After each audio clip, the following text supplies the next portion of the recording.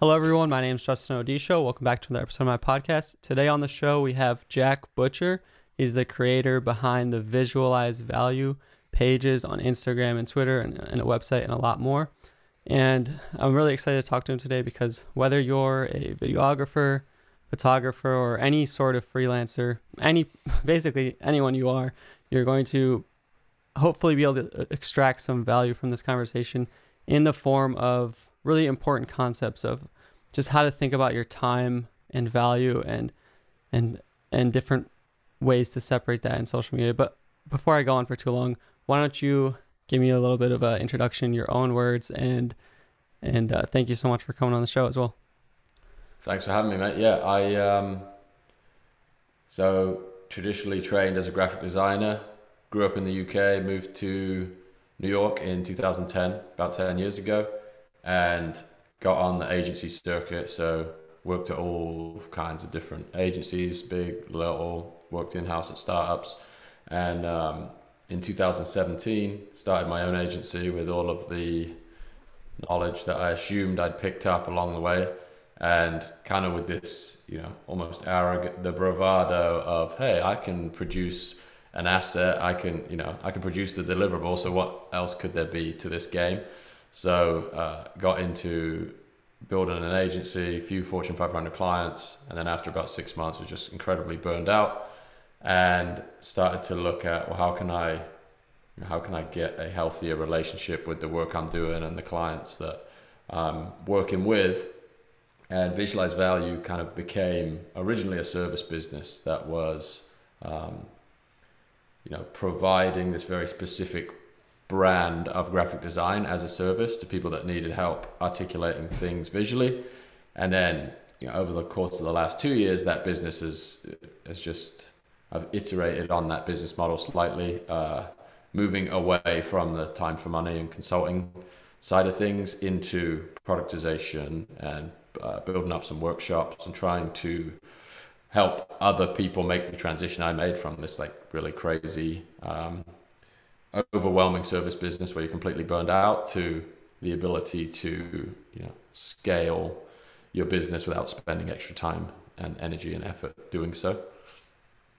Yeah, I think one thing I wanted to note is you see a lot of these pages on Instagram and Twitter sharing business and entrepreneurial things, but I think it's really cool that you're not just some motivational poster. You actually have a decade of agency design experience. You actually went from working in agencies to having your own providing services, and whether someone is going to replicate this business model or not, you're actually just providing useful, valuable information about how to think about things, which I think is important. Yeah, I think that all of those different experiences help you validate the content that you're putting out too. It's if I'm going to say this or I'm going to publish this, is this true in all of the situations I found myself in? And more often than not, in my career, the people that have told me things that were true had done a lot of stuff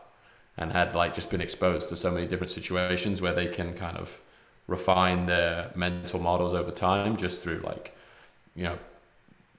is this idea, or can I stress test this idea in all these different environments to the point where I now believe in it so much that I could sell a product that teaches you how to do it.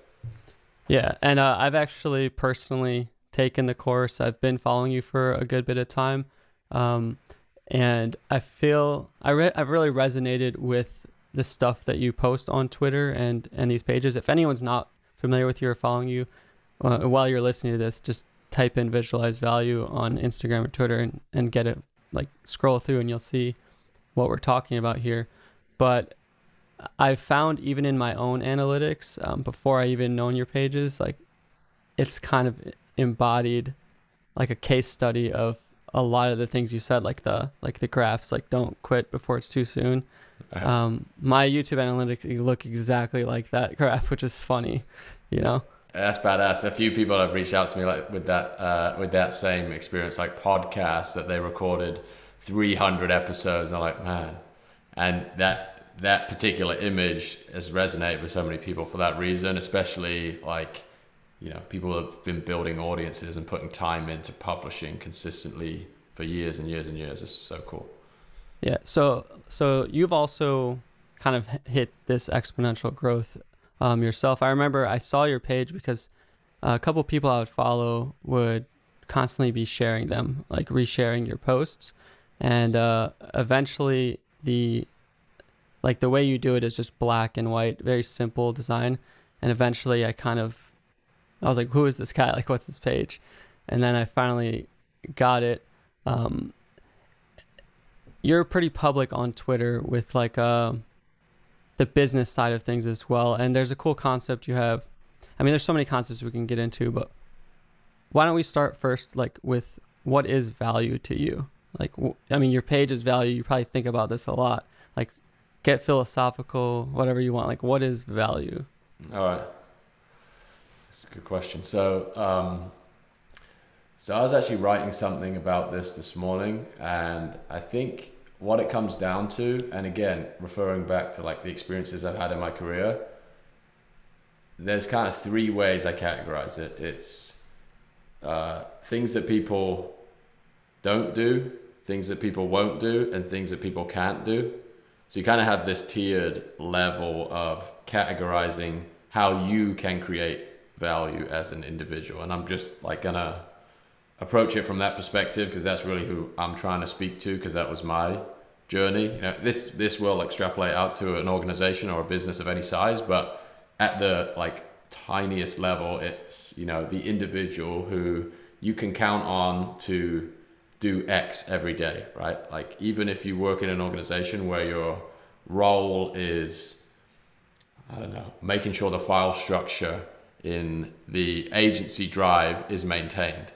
There's 50 people working at that agency. There's only one person that takes the time to go and do that thing, and they are valuable for that reason. If they, if one day they didn't show up, everyone's just like, what the hell happened to this file structure? Or one of the things that I learned in my agency career was kind of identifying the things that I didn't mind doing that other people hated doing, or just didn't have the same drive to do as I did. So pitch decks was the big thing for me, where I think this skill of visualizing value came out of that process, which is, first one in the office, last one out, always working on these things that nobody else can be bothered to work on. So why is that valuable? Because it's like a scarce attribute, and it doesn't even necessarily need to be talent oriented. It could be purely consistency based. Like, what is this person going to do every day that nobody else has the patience to do? That's valuable. And then eventually that translates to, what is this person going to do every day that most people can't do because they haven't practiced it for as long as this person? So I think, at a very basic level, it comes down to that. It's like, when you build that skill or that reputation for the thing that a lot of people don't, won't, or can't do, you become valuable to them. You can offer them a service, or like the relationship you have with them increases their quality of life, or their, the trajectory of their business, or whatever it might be. That to me is what value is. Yeah, and it's like the simplest words can have the deepest like meanings, especially value. I mean, this gets into time and money, all these right simple things that we take for granted every day, but are actually the most complex concepts there are, kind of. But so you mentioned a really good thing. You were working in these design agencies. You were kind of hit upon this idea of visualizing value, and so they say like a picture speaks 1,000 words. All these quotes you've heard. And so basically what you're doing is you're taking, let's say, a proverb or a piece of wisdom or valuable thing, and you're visualizing it using your years of design experience so that it can come across in a direct way. And there's almost something that there's no language barrier to that, right? Have you found, where have you found comparing the difference between like a word, like a sentence quote, and the value of a image?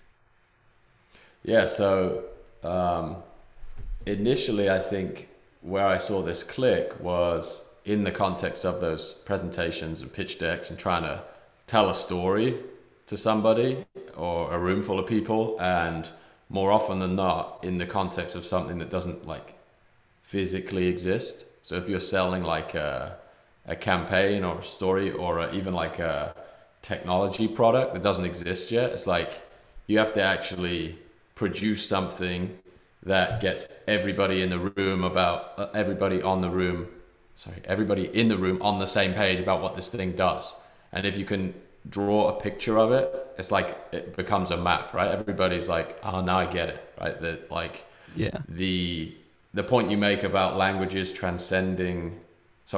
transcending language is a really good one, and that I think is true, right? An arrow is an arrow, like two overlapping circles and a value in the middle, like regardless of where you grew up or where you are, like those things have the same connotations. And obviously people's vocabularies are at different stages of development or just different entirely. Like one word to me might mean something completely different to you. But I think visuals, and I've never been able to articulate this as succinctly as I'd like, but it's almost like there's some biological firmware that exists that allows you to process visuals a certain way, right? Like there's this great quote in a book called Psycho-Cybernetics about a baseball player catching a ball. So like when the ball cracks off the bat, the fielder just runs and just shows up in the place where the ball is going to land. So there's almost these like visual signals that we can process so much faster, and they're just inherently like understood, even to the point where we don't really know how we do it or why we're so much faster at processing it, but you know, survival mechanisms or whatever else that have been developed over time. And language is an imperfect tool too, right? It's like, again, you talk about time and money being these abstract concepts. Language is an incredibly abstract concept. It's like me and you have agreed upon these words that somehow represent these things that we're guessing mean the same thing to me and you, but in a lot of cases that's not true, right? If somebody, you ask somebody what money is, you ask another person what money is, you're going to get two very different answers. And every time you write a sentence, someone's only processing that sentence with their understanding of what those words mean. So visuals, I think, get you a little closer to getting the message you wanted to get across. Yeah, and that's really something I found too, because like I teach video editing, I teach photo editing, and something I always realize is if you know, this is a language, like if you know how to communicate in a visual form, whether that is a graphic design or a visual, you're able to transcend these certain boundaries. And like you said, you know, like think of stop signs, green lights, red lights, yellow lights. Like this is just the most simple way that we can immediately, maybe biologically, see a bright color on a bush or a snake and think that's poisonous, like bad, or like red equals bad, green equals good. Yeah, that looks scary. I'm getting away from it, right? Yeah, it's like color theory too. I'm not to take away from the written word. Like I love books. There's something beautiful about just. I was just reading, and I was thinking like, there's all these. This is literally a piece of paper, and there's symbols on it, and I'm able to make an image in my head out of it, which is crazy. It's absolutely bonkers, yeah, and like that it is like the closest definition to magic you can get, right? It's like 2,000 years ago, somebody had an idea, and somehow that idea was transcribed, and now we can all benefit from it and use it. And the reference you give to videography and like making live action, it's like you can watch a silent movie and you're like, I get the story, I understand what's happening. It's just a different lens on it, right? It's like you can observe something and your experience translates what you see into a story in your head, and it's a different device for delivering that same epiphany or that same feeling to somebody. Yeah, and if you actually look at some of the most popular channels on YouTube, like, are you familiar with this Primitive Technology channel?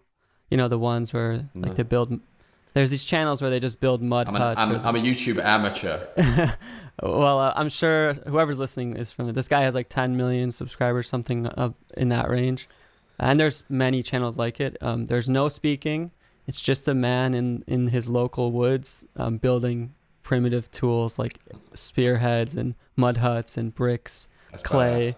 And there's no talking. So it's just, I think part of the reason why it's successful is that there's no speaking. And this is something I think you've said in some of your visualized value pieces is like, and something that comes up in editing is the process of, rather than adding something, removing, like simplifying to provide the value, and negation rather than addition. But another thing I want to talk about, so I think this is probably something a lot of people want to do. Let's talk about the money, like time, valuing time. Something I think is very important for whoever's watching. A lot of people might be freelance videographers or whatever. So how do you personally think about, because you're running this business, which is doing phenomenally, it seems. How do you value your time, or how do you think about your time? Yeah, you know what's interesting about this? I think about this a lot. So at the beginning of my career, I was like so grateful that someone was going to pay me to do something that I thought was fun. Like when I was 21 years old, I wasn't like, let me calculate the return on my time for this thing. It was like purely, if I get paid this amount to be in this environment and learn this thing, can I survive while I do it? And I think there's an advantage to, I don't know, I think about this, like there's an advantage to growing up in both environments. So like low information, social definitely wasn't like a huge part of my career early on. So it wasn't like, you don't have this huge spectrum of people to compare yourself to that are way ahead of you and just in a different, they have a different set of experiences, like a bigger network, all of these different things. So I think I say that because I think there comes a point where you start to realize what your time is worth after you've like honed a skill set and a talent and you become indispensable in some context. And for me, that was like working in design agencies. And I say indispensable, obviously designer in a design agency is very dispensable, but in the context of one little business, you provide a ton of value. So I started to negotiate my salary based on like getting more and more exposure to the economics of an agency as I progress through my career. So it's like, I understand that I'm doing, you know, a ton of work to make this deliverable happen.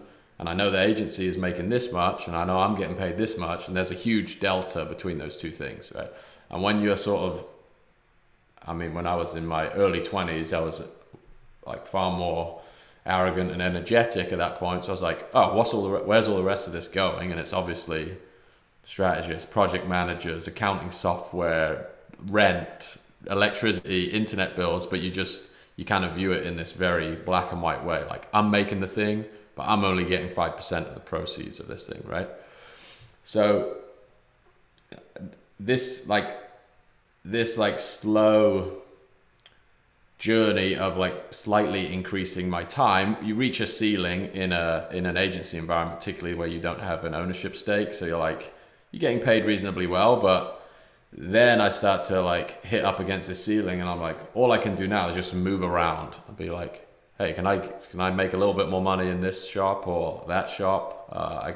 My portfolio is getting a little bit better. I got this project in there now, so maybe I can leverage that into this.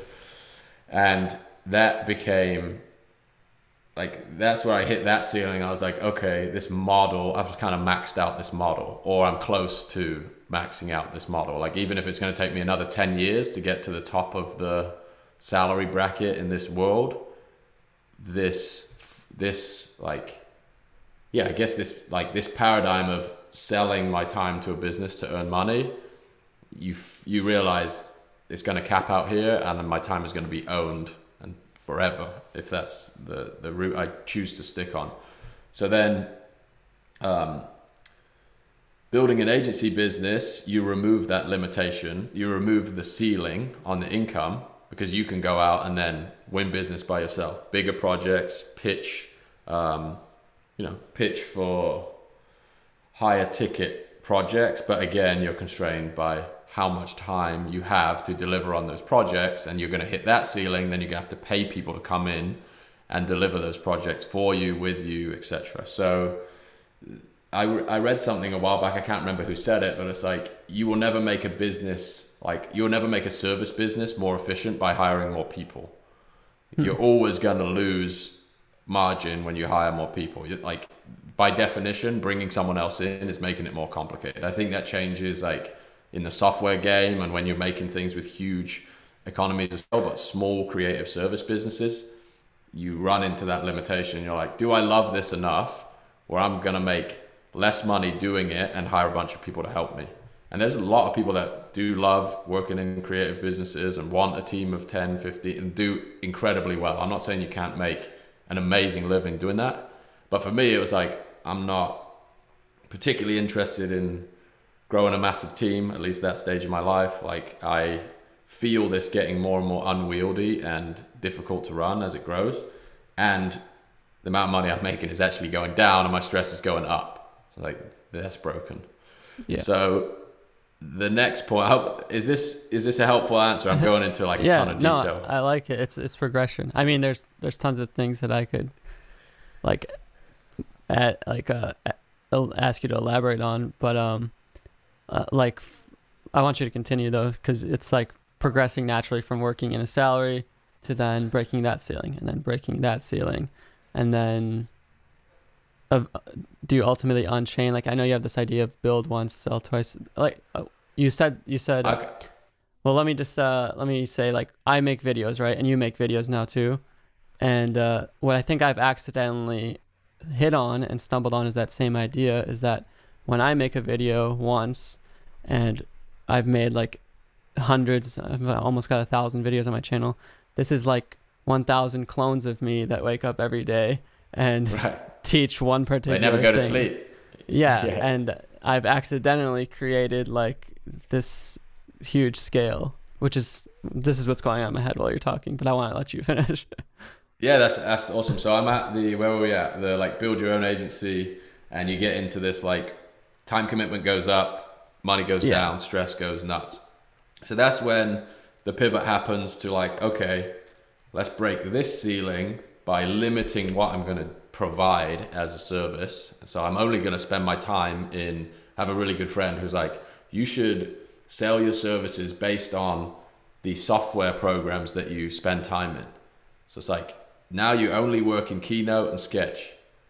Don't come out of those things, because as soon as you come out of those things, you're not like really proficient in them. Like I'm in like Adobe Premiere. I'm absolutely hopeless at it, right? I'm like editing videos like a turtle in there, like just so slow, terrible. But I'm still like, so the value of my time is so much ridiculously higher in the areas I'm proficient that I had to develop the ability to say no to the things that people would pay me for just because they don't want to do them, but I'm not necessarily great at them, right? So I can take that stuff on, but ultimately I end up losing because I'm up till 3 a.m. learning a tool that I have no business being in. And again, this is all dependent on the stage of your career. I'm not like saying that's something you shouldn't do or isn't valuable, but when you have this skill set that can ultimately generate a better result, then I chose to focus my time on that rather than develop new skills that I wasn't picking up very well at that point in time. So focused on Keynote, Sketch, visualizing value became the thing, right? So it's still a service business, but I'm going to say, hey, to hire me, the minimum amount I'm going to work for is X, right? On a retainer, you get this many meetings a month. I'm going to work this many hours a week on every project, and I have capacity for 5 projects, let's say.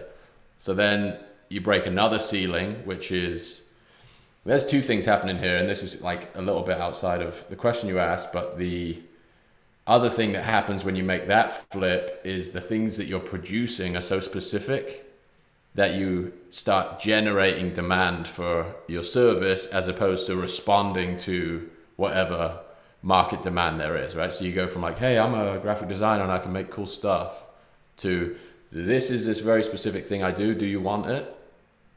Yeah. And this is how it works if you do.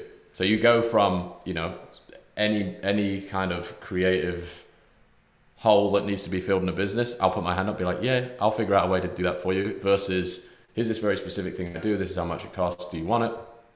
And that also helps you produce media on the front end that attracts the same type of person over and over again, which is obviously beneficial too. Then, ultimately you get to this point where And you can make a really healthy living doing that too. Like if you're super specialized, your prices just keep going up and up and up and up because demand, supply, you're one of very few that can do this thing. As your audience grows, like more and more people want to work with you, you can just stay in that model if you like. So we still do a little bit of that with like certain clients, just love doing it and it keeps you really sharp. But then kind of identifying opportunities for product off the back of that. So how do you start to build assets in the same way you mentioned that can collect value that doesn't have a direct relationship with your time? So this idea of visualizing value as a skill, is that something that people would pay to learn? I found out that it would be based on the interest in the media that was getting made, and produced a product that can transfer that ability without me showing up on the phone and being like, okay, now move your mouse to here, using media and software and all of the infrastructure that you can get for $10 a month on the internet, which is a crazy thing. And then that idea of just continuing to make products based on the progress that you're making as an individual is just like this feedback loop that just keeps moving you further forward. Yeah, we have this like products versus services. Services is chained to your time, and you can raise your price up and up and up and up, but like it's always, you always have 24 hours in a day. And products is you built it once and you could sell it twice, as you say, or like as many times as possible, which is you can think of anything like a book, writing a book, or like it's the difference between I just thought this the other day, like what's the point of public speaking? Like just send everybody a video. I know it's not that simple. Like there's something about human interaction, and we can't just turn everything digital. And now everything is becoming like online education, but there is just something so much more efficient to that medium of build once, sell twice. But you touched on something really important that I think everyone should know, and it's something I've said before, is saying no. Like, there's actually a lot that I want to go into here. There's, in the beginning of a career, right? Like, what I like to think of it is that it's all like opportunity cost, right? Like, if you're doing this thing here, you can't be doing that thing there. So a lot of times when we're in the beginning of our career, there isn't anything else for us to be doing. So we just do yes to everything. But I think it is very important that once you get past a certain point, you start saying no, even if that means in the short term, you might be losing some short-term money to be able to build long-term value. And like there's a really good quote there's something I saw, I forgot where it was. It's like, it's just something that clicked in my head only when I started working for myself is, let's say there's an item at the store and it costs $10, and you know that across the street it costs $6. It actually is, it seems counterintuitive, but to get in your car, drive down the street, go get it and save the $4 is massively undervaluing your time. Do you think about opportunity costs, or is it just like another way to say what you're saying? Yeah, no, there's a ton of value in like holding that model in your head, and I think the really difficult thing is knowing when that becomes appropriate, right? And I stayed in the traveling across the street and buying the $6 product for far longer than I needed to. And it's a confidence thing, I think, for a lot of people. It's like the belief that future you can make the $4 versus current you saving $4, right? Even if you have a ton of evidence that backs up this idea that your time is worth exponentially more than that. These things are so deep rooted in people, they're really hard to break. And I'm sure Naval Ravikant is. Yeah. Read this guy's stuff. So he has like this mental model where he's like, think about what your hourly rate is and then multiply it by 100. Have this aspirational hourly rate.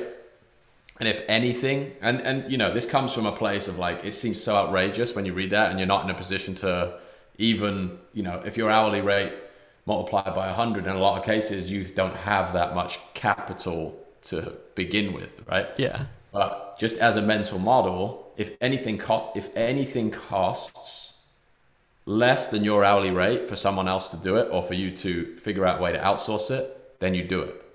And you have to be that ruthless around what you will and won't spend your time on in order to start locking that pattern in. Because it is this like really ethereal thing where it's like one of his examples is, what does he say? Like, you know, I'm not gonna go down to the post office and wait in line for an hour or whatever. It's like, I'm going to either find somebody to do that for me, or, you know, just not do it. Like, you end up just chopping things out of your routine that are just like, that's not a good use of my time, especially if I'm in this phase of my life where I'm trying to accumulate skills and build something valuable and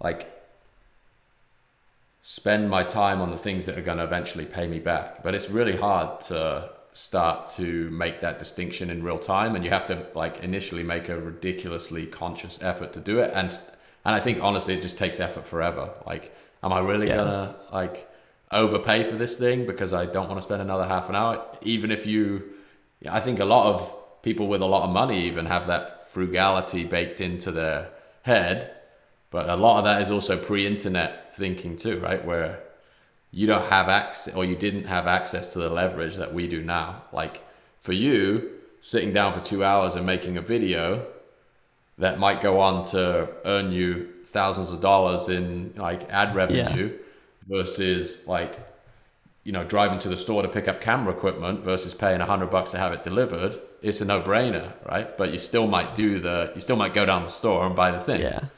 Yeah, absolutely. And it is, I think you summed it up nicely. It is absolutely a confidence and like a faith. It's a leap of faith thing, because when you are working with limited capital and resources, it's like, all right, well, I know my money is going to run out pretty quickly. And I don't expect everybody to sit here and like just start delegating everything and just spend all their money and like Uber Eatsing everything. I agree. You have to be doing something like you said, if I am going to be paying extra to save time, then I shouldn't be using that time to just scroll up and down social media, because I should be using that hour I saved to produce a video, which may actually, this has happened. Like, I remember I was in college, and two of my most popular videos on my channel, they each have like over 1 million views about how to do some video editing stuff.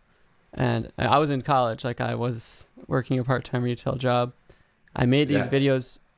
I was uploading every day. I made these videos, like one of them on the 26th of the month and one of them on the 27th of the month.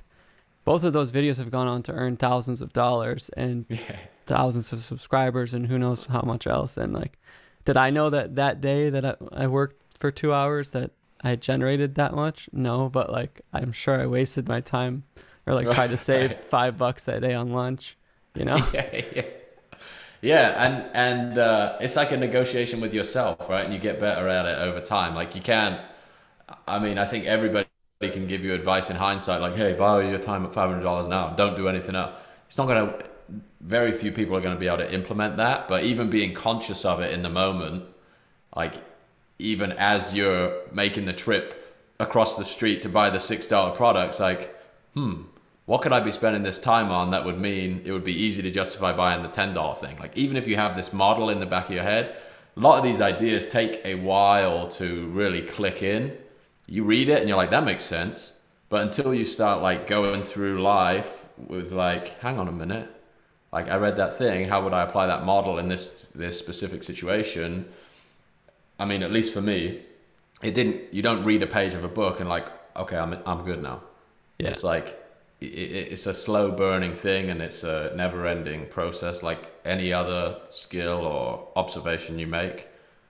intentional.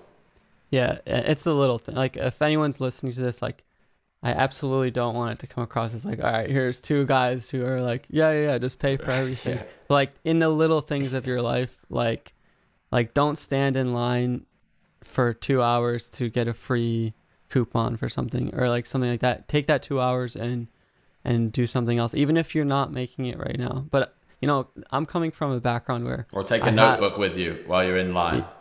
Or do something. And I mean, yeah, and like productivity is not like the end goal of my life. Like I know there's more to life, but we're talking about productivity right now. But I'm coming from experience where I have worked like minimum wage jobs or like small jobs, like when I was younger, teenager. I remember I was working at a gym and I don't remember what I was making, but like, $8 an hour or something like that. So what happens is when you are given whatever you're used to being paid, that's how you start thinking about your time. So I remember I would go get lunch and I would think of it like, all right, I just spent $7 on this burrito. That means I just spent 2 hours, or I spent an hour and a half on this burrito, which is absolutely like distorted thinking, because time is actually the most scarce and valuable thing that you have. So you need to take that leap. Go on. No, I'm done. Go ahead. I was going to say, I think you have to experience that break for the first time to really start thinking about it, right? And that is where you cross the chasm, is when are my inputs disconnected from my outcomes. So the idea that recording a video for 2 hours could result in thousands of dollars of revenue in the future plants the idea in your head that, hey, that burrito actually only needs to cost me 30 seconds of editing. And then over time, as your subscriber base goes up, the burrito costs you 1 second. And then it's like very hard to calculate even unlimited as a percentage. Burritos. Right. But I think you have to have that model and that experience. And like I said, as you go through, because everybody starts there, like I spent an hour, I got this cost me an hour, right? And then the idea that, you're going to be able to get everything you want if you can just get your hourly rate up to cover your expenses. I mean, to some extent that's true, but also you have the inflation of people's lifestyles that you're always banging up against the edge of what you're making in that scenario, versus this idea of leverage where you can disconnect your input from your outcomes. And then you start to think about, okay, how can I work more intelligently versus just try and brute force? Like overtime would be the equivalent in the hourly thing, right? If I need to make more money, I have to stay awake more hours, or I have to ask for extra shifts, versus if I promote my YouTube video more cleverly, or if I write a better title, or if I design a better thumbnail, the outcome is significantly greater for me, but the time is the same. So you start to understand the impact of smaller decisions that you make in that process. And then obviously with experience, you get better judgment. And then when you make good decisions, you get greater rewards. So it's all a journey. And I don't think you jump from making $8 an hour, because I came from the exact same place. I worked in industrial shredders for 9 months, like picking up bags of paper, throwing them in a shredder. It's like, okay, I can afford to go and play 2 games of pool and put 5 pounds of petrol in my car with this shift. And that's what I'm going to do every day. Yeah. So it's all, you all learn through experience. And I think definitely by consuming conversations like this and the media that I consume that helped me start to understand this can speed up that process. But it does also map to application, and you experience it in one way, then you make a slight tweak, you experience it another way, and just keep kind of moving along that trajectory. And it's, again, at no point do you wake up and like, I got it all figured out. I certainly do not have it all figured out. Yeah.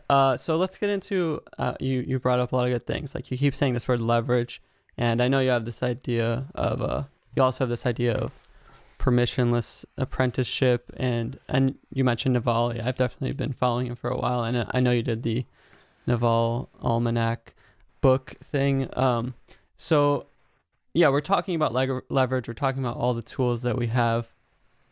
How did you, and you're also, I want to know about like your relationship with what you consume, because I agree, like, we have to be very careful of the same way the food that we eat, the content that we surround ourselves with. So there's a negative and a positive side that you could use all these tools. Like, how do you personally use Twitter and set up your feeds and use it as leverage so that you are able to value your time? Mm-hmm. Yeah, I think one of the interesting things, and I know you talk about productivity as well, is I think the idea of brute force isn't necessarily the most practical way to make progress. So, the like monastic, like, hey, never consume anything you enjoy, wake up, work for 9 hours with your head down, have a cold shower when you wake up.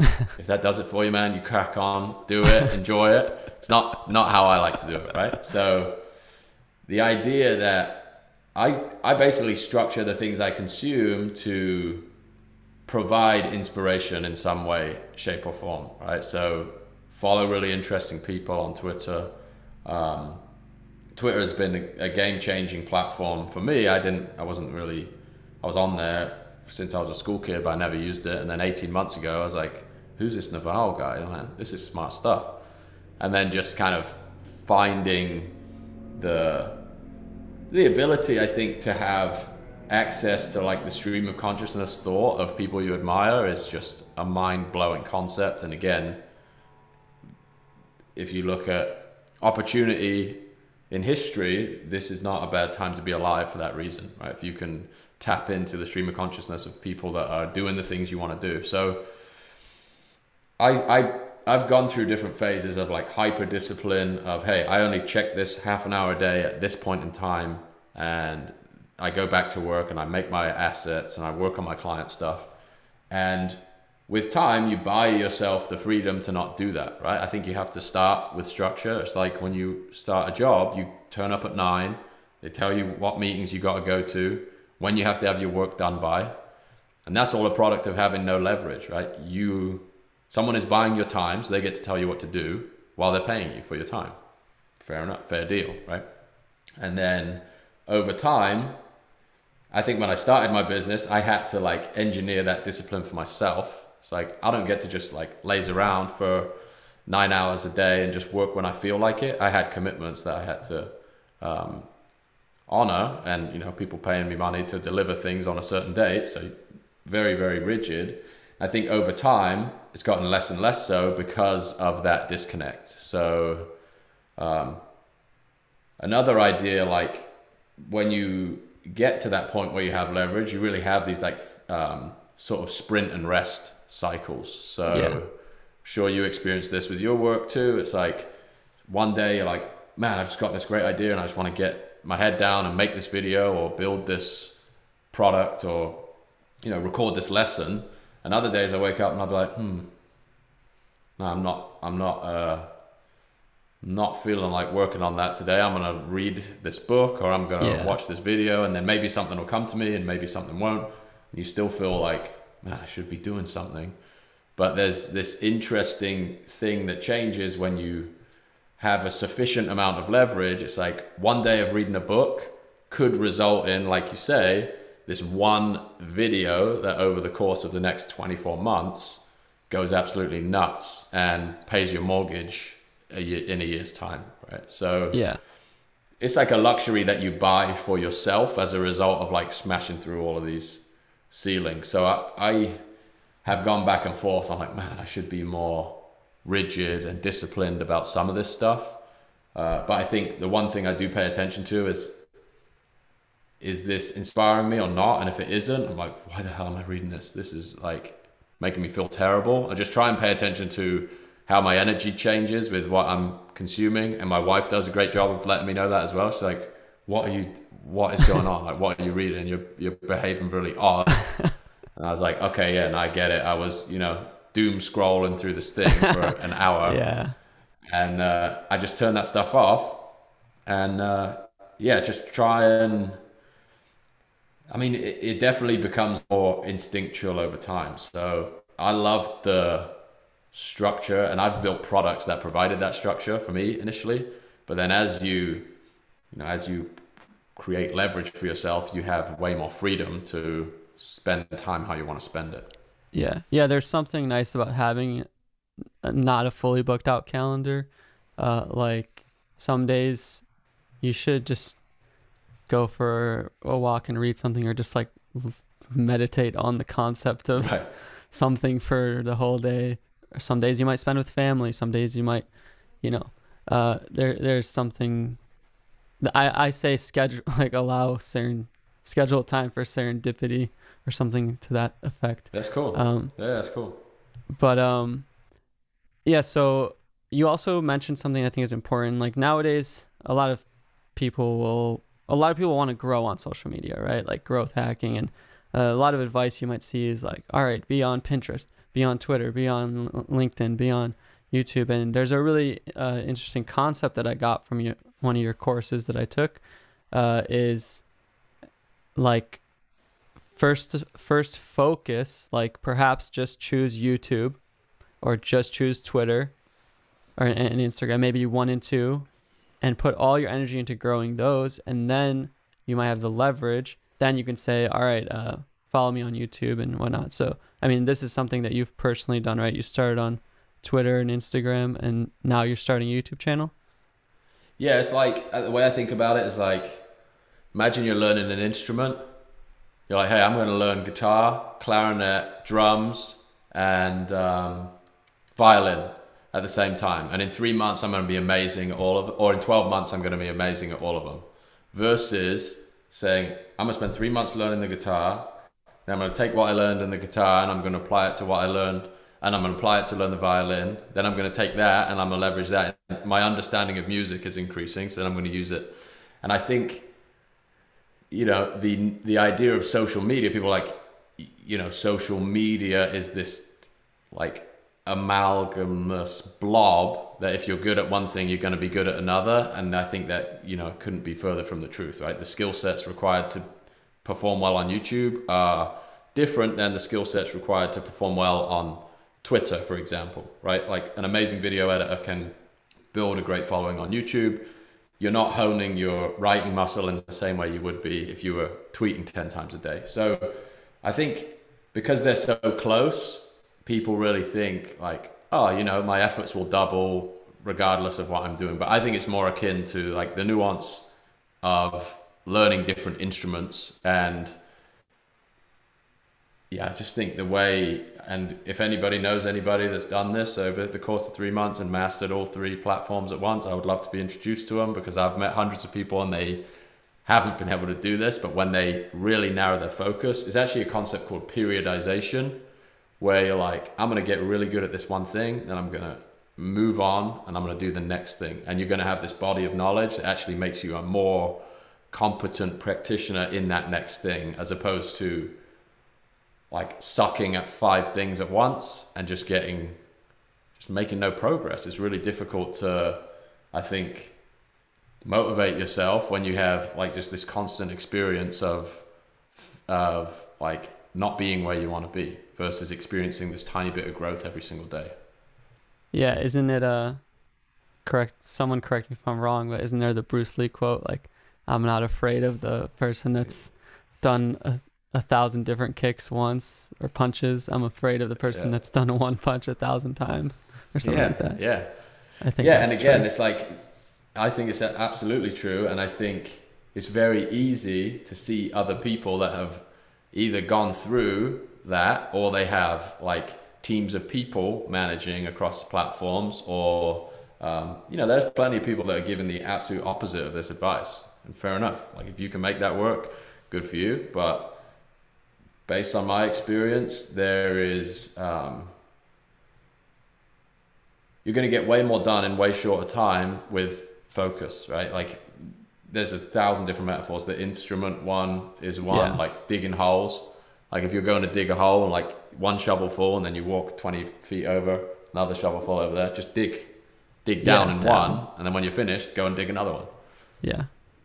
Yeah, I agree. I mean, in my own experience, that was building up the YouTube page and then saying, also go follow me on Twitter and Instagram. That's how I like your tweets, by the way, man. That's funny Thanks. stuff. Yeah, so Yeah, it's that's good. another thing I'm working on too, is like, I think another thing people have a problem with is like they'll post on YouTube and then they'll copy a screenshot of the YouTube video and post it on Twitter, and nobody wants to see that. Like they want to see on Twitter, you want to say like interesting, thoughtful, or funny tweets. On Instagram, you want to post beautiful pictures or whatever. On YouTube, you want to post nice videos.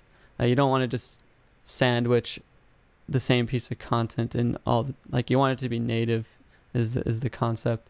But there's a couple good like social media productivity ideas I think you have is like this I think will help anyone who is trying to produce content, no matter what it is, or even any sort of engaging in any sort of productive activity.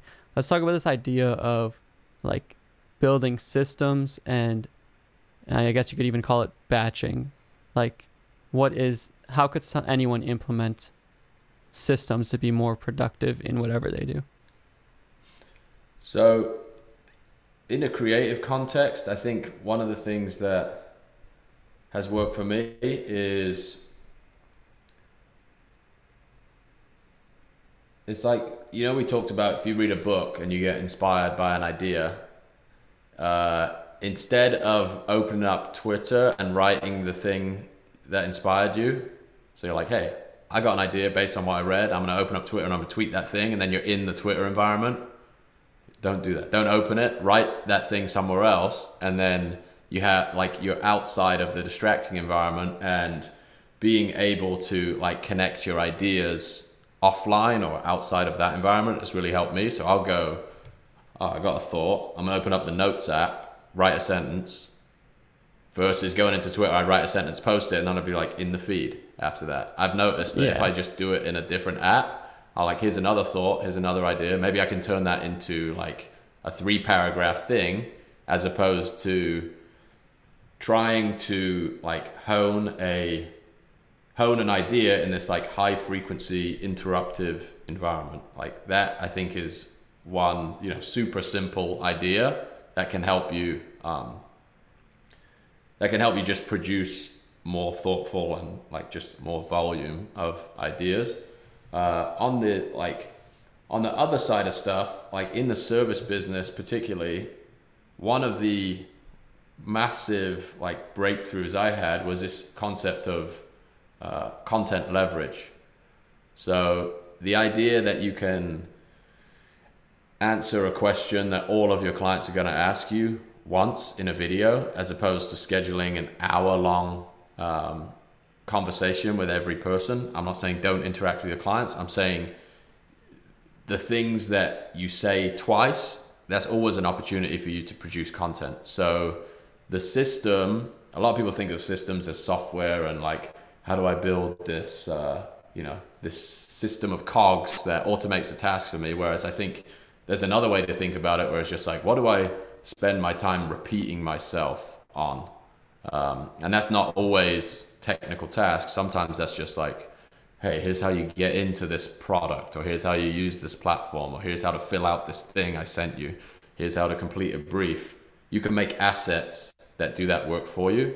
And then, you're like, one of the mental models for this is like, if you spend 20% of your day looking back at what you did with 80% of your day, you're like, if I could spend 20% of my day doing one thing that produces something that means I don't have to do it again, or I could just point someone in the direction of, here's a video that answers that question, you've saved your future self hundreds of hours. Yeah. So I'm imagining your audience, like a lot of them are in the creative field and they do creative work. And I think we have a tendency as creatives to be like, well, what I do is so like in the moment and based on, my creative process, which is unique on a day-to-day basis. Yes, that's true, but not all of the time. So you want to build things that allow you to operate in that like new mode of creativity as much as possible. So the ability to spend 3 hours writing new stuff is because you've made content that answers the questions you're getting all the time that would have cost you an hour or two a day previously. Does that make sense? Yeah, there's a really, I always recommend everyone to play this game, even though it has nothing to do with this. Have you heard this paperclip game? It's like, it's actually a game on the web browser. It's basically really? It begins with you clicking a button, and then you'll like click button will make one paperclip.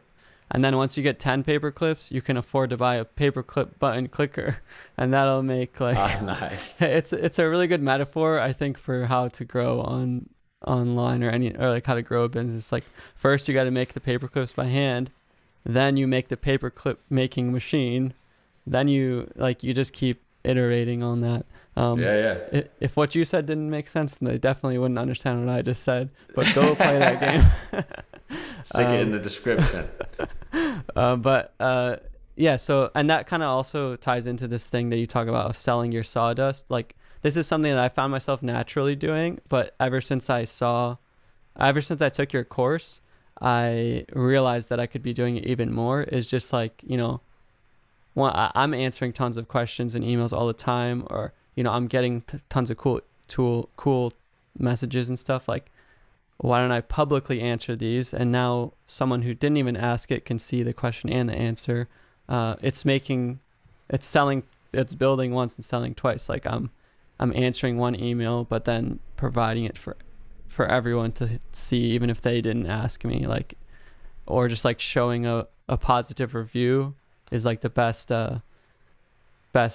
social proof I could have for why someone might want to buy my effects products and stuff. Yeah, it's not as complicated. Exactly, it's not as complicated, and it's like real.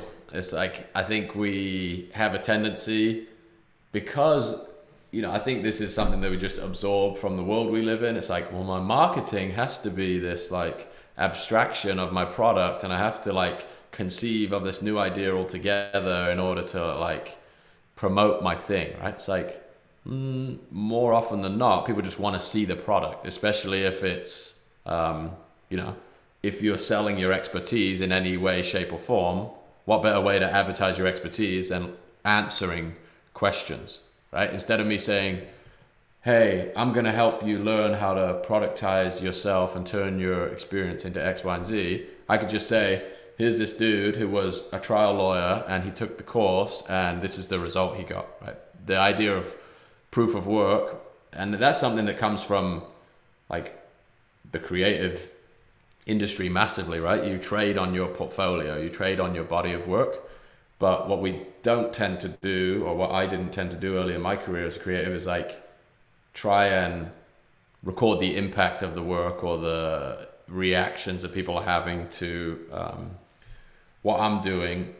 And that idea of the things that you don't value that come really naturally to you, that you have in like surplus, are it's like non-obvious, the value you provide. The reason you don't share it is because you view it as this thing that's very easy, but the market is in a different place than you. Like, they don't have that surplus of ability that you do. So the easiest way to like break that barrier is just be like, here's what I do.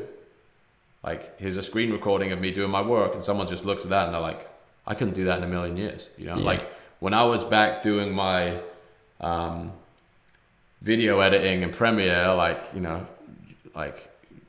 3 inches away from the screen, like, what shortcut is this? How do I do this thing? If I see something on Instagram of you just going like, job done, here's how you do it, I'll be like, hey Justin, can you do this for me, please? Yeah, and I accidentally get so much work. Like, I actually just wanted to make the videos to teach people and like leverage it that way. But then I accidentally get work of people saying, hey, I saw your video on the After Effects audio thing. I personally don't know what I'm doing. Can I just pay you to do it for me? Right, and I think that would be useful if someone, like, nowadays I still have to kind of be like, I actually, no, I'm working on other stuff. Right, but, right.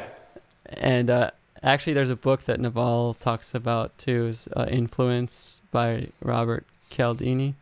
There's a funny comic in there that illustrates what you said. It's like first it's like the bystander effect.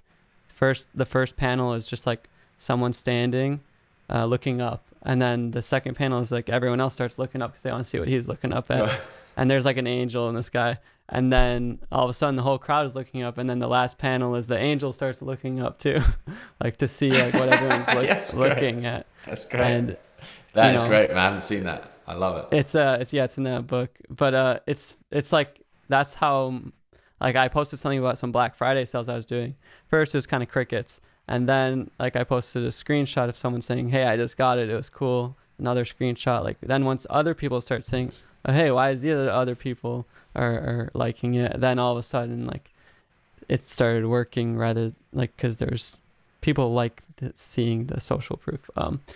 But 100%. Yeah, all of these ideas, if anyone is, I mean, some of these might have gone abstract, some of them might have gone practical, but you know, all of these ideas, if anyone isn't following you yet, they should definitely go follow Visualize Value to see all of these concepts kind of visually too, to get them to click. And like in your, if they want even further than that, in your websites and pages, you've built products and courses that do deep dives into this stuff, which I've personally taken the course and found it useful. So I think first follow, and then if you want even more, check that out.